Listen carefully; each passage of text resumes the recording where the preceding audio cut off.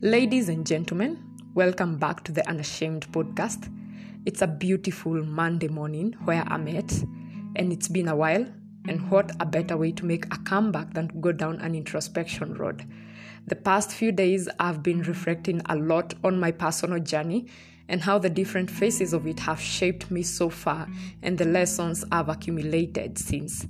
While at it, I decided to write a letter to a younger self and share a snippet of it with you in the hope of inspiring you to give yourself credit where it's due and to also reflect on how far you've come on your journey.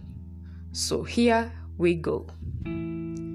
Dear Anne Mercy, I know you imagine that 10 years down the line, you will have checked all the boxes on your to-do list by your 20s. You are excited, definitely looking forward to the future with a grin so bright it beats the sun, and the teen spirit in you is without an ounce of fear and doubt. You are a good kid with a proud parent, grandparent, and you appreciate everything in your life.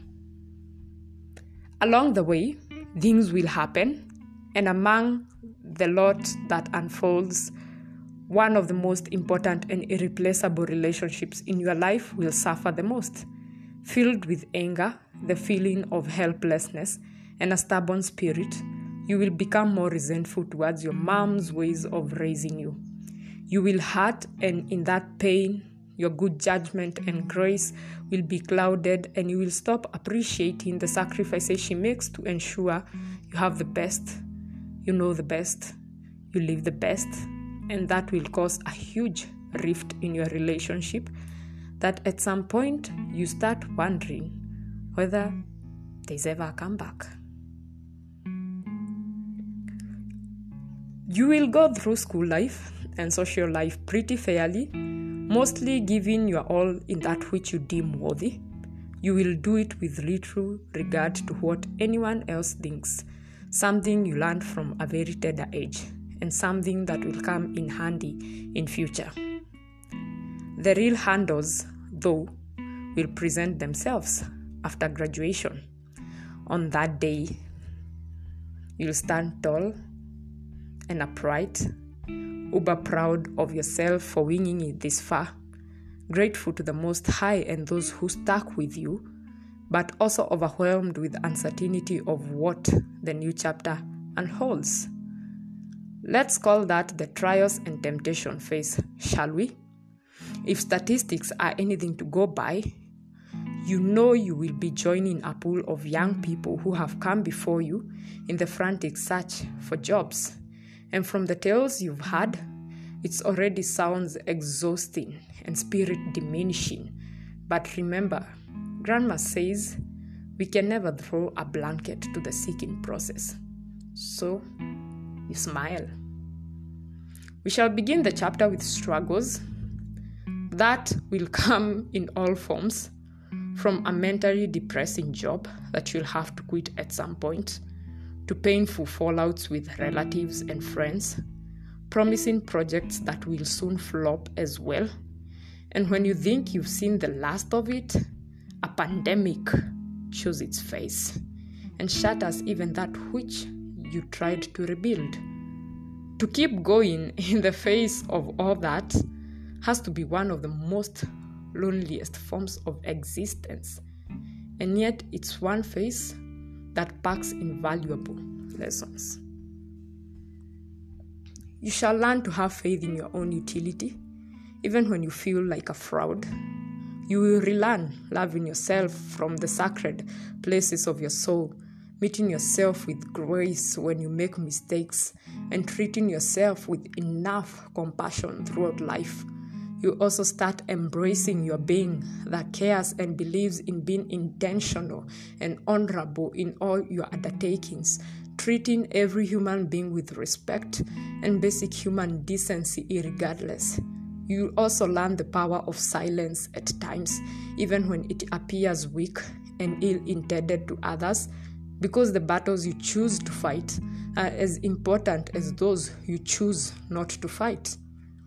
You will also wake up and take a closer look at all the contacts you have in your life one day, the relationships you've cultivated, and you will put all that on a scale. When you do, you will realize that while you are a totality of all these people, only a very small percentage, especially of those you deem friends, is consistent with you, and you will learn that the hard way. Most importantly, you will grow a new reverence for the 3 people who have and continue to soak you in the everlasting and enduring love. That is your mama, your grandmother, and your grandfather. And that will be sooner than you think. I hope when that moment comes for you, you learn to accept the love and support you receive from others for yourself, because you deserve to be loved and met with understanding, something you've always struggled to do. Finally, while you may be laced with a few regrets, I hope you acknowledge that you still have a chance to be better, to do better. So remember to be your own person at all times, to be an original amid everything, because it's only then that you start manifesting the truest form of being. Most importantly, keep in mind that life is non-linear, so it's okay if you haven't ticked off all the boxes. This is not a compliance test. But don't stop seeking. Never stop seeking. We shall see each other again pretty soon, and until then, keep at it. Bye. So that's the bits that I decided to write to myself. It was quite a refreshing and a rejuvenating process, and it helped me to deal with things that I've been going through, and I feel renewed. So perhaps you should also try it and let me know how that goes. In the meantime, I wish you an amazing week ahead, and see you next week, same place, same time, as we talk about something else that is meant to encourage us to manifest a higher form of self.